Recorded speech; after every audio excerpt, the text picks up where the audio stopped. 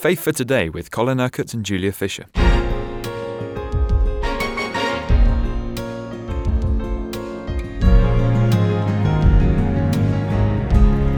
We heard yesterday how Paul stayed for 3 months in Ephesus, and that was until he went to the synagogue, where there was more trouble. But it's at that point that he then started to meet away from the synagogue, away from the central activity of the Jewish people there, and met in the lecture hall of Tyrannus. And he stayed there for a further 2 years, Jews and Gentiles meeting together. And God worked amazing miracles through Paul, we read in verse 11. When handkerchiefs or cloths that he had touched were laid on the sick, they were healed of their diseases and set free from demonic oppression.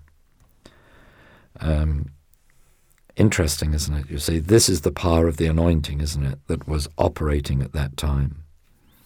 Some Jewish teachers who traveled from place to place tried to use the name of Jesus to drive out evil spirits. They said such things, "In the name of Jesus whom Paul preaches, I command you to come out." The 7 sons of Sceva, the Jewish high priest, tried this. One day an evil spirit answered back, "Jesus I know and Paul I know about, but who are you to command me?" Then the man with the evil spirit leaped on them and overpowered all 7.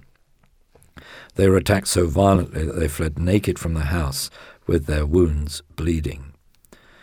Now that shows how powerful evil spirits can be when they really do take over and possess somebody.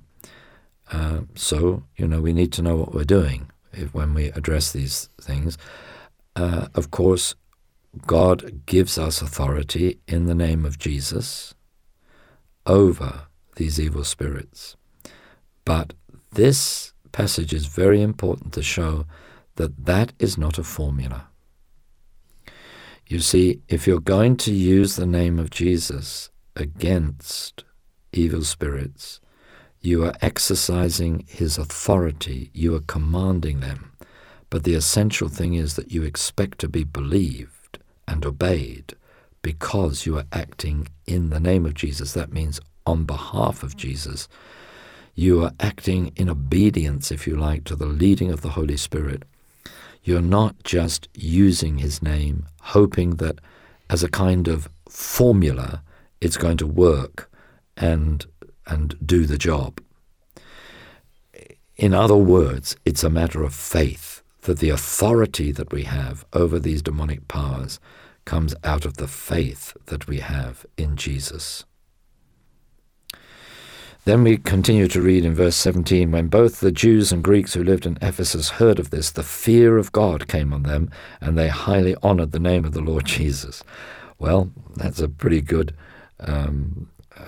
way for the fear of God to come on people when things like that were happening. Just like when Ananias and Sapphira dropped dead, the fear of God came upon the church. And we don't want things like that to happen today in order for the fear of God to come upon the church, but we do need the fear of God to come upon the church, because there won't be fear of the Lord, the honoring of God, being in awe of who he is in the world, if there isn't that kind of fear and awe of God in the church. So as a result, many of the believers were moved to confess their sins openly, because that's what happens. When the fear of God comes upon people, they begin to repent. Those who had been involved with occult practices brought their books of so-called magic and burned them publicly.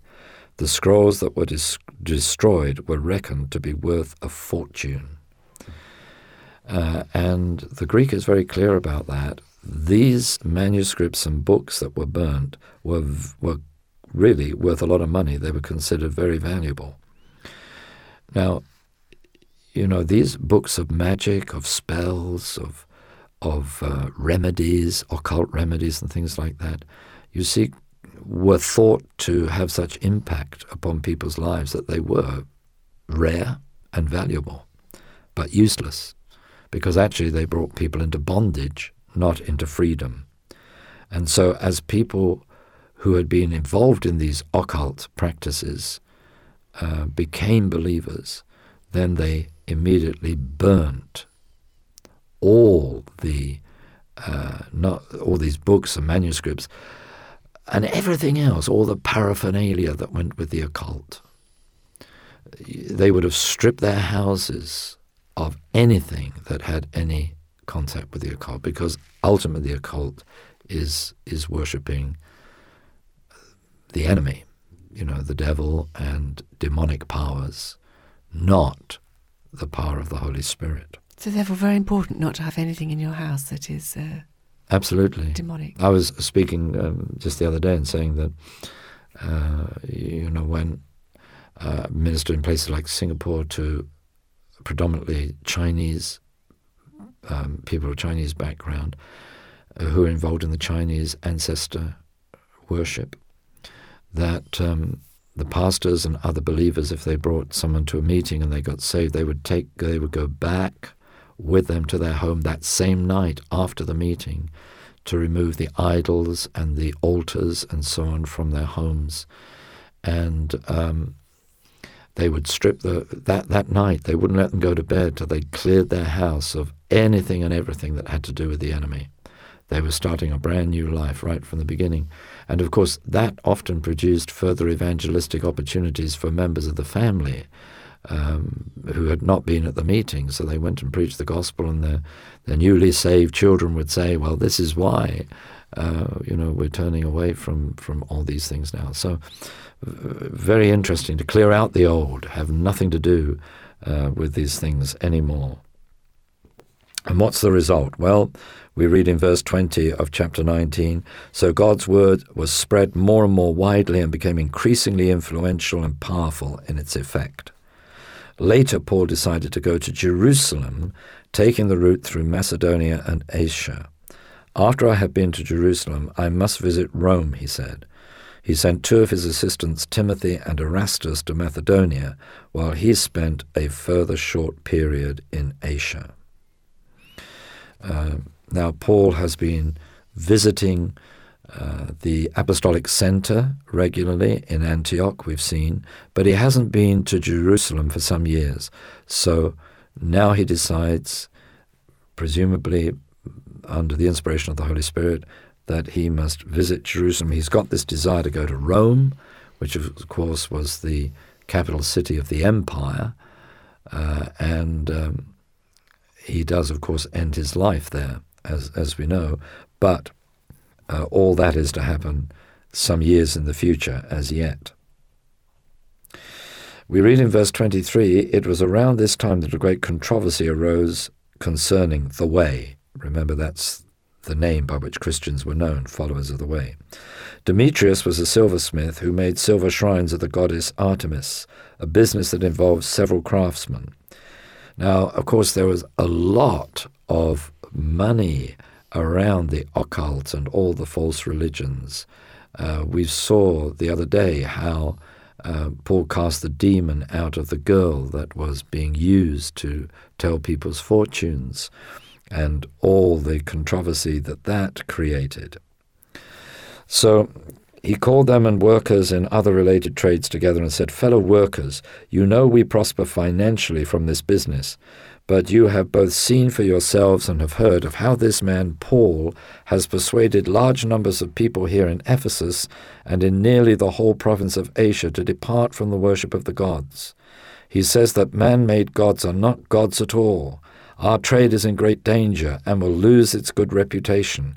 Even the temple of the great goddess Artemis will become discredited, and the goddess herself, who is worshipped not only in Asia, but throughout the world, will be robbed of her divine honor. These words so angered them that they began shouting, Artemis of the Ephesians is great. It was not long before the whole city was in an uproar. The people seized Gaius and Aristarchus, who had traveled with Paul from Macedonia, and dragged them to the theater. Paul wanted to address the crowd, but the other disciples wouldn't allow him to do so. Even some of their own provincial officials, as well as their friends, sent Paul a message imploring him not to go near the theater. Obviously, the whole situation was very, very volatile. The crowd there was in complete confusion, shouting contradictory things. Most did not even know why they were there. The Jews pushed Alexander forward to be their spokesman, wanting him to explain their position. He called for silence so that he could defend their cause. But when the crowd realized he was a Jew, they shouted for 2 hours, Great is Artemis of the Ephesians."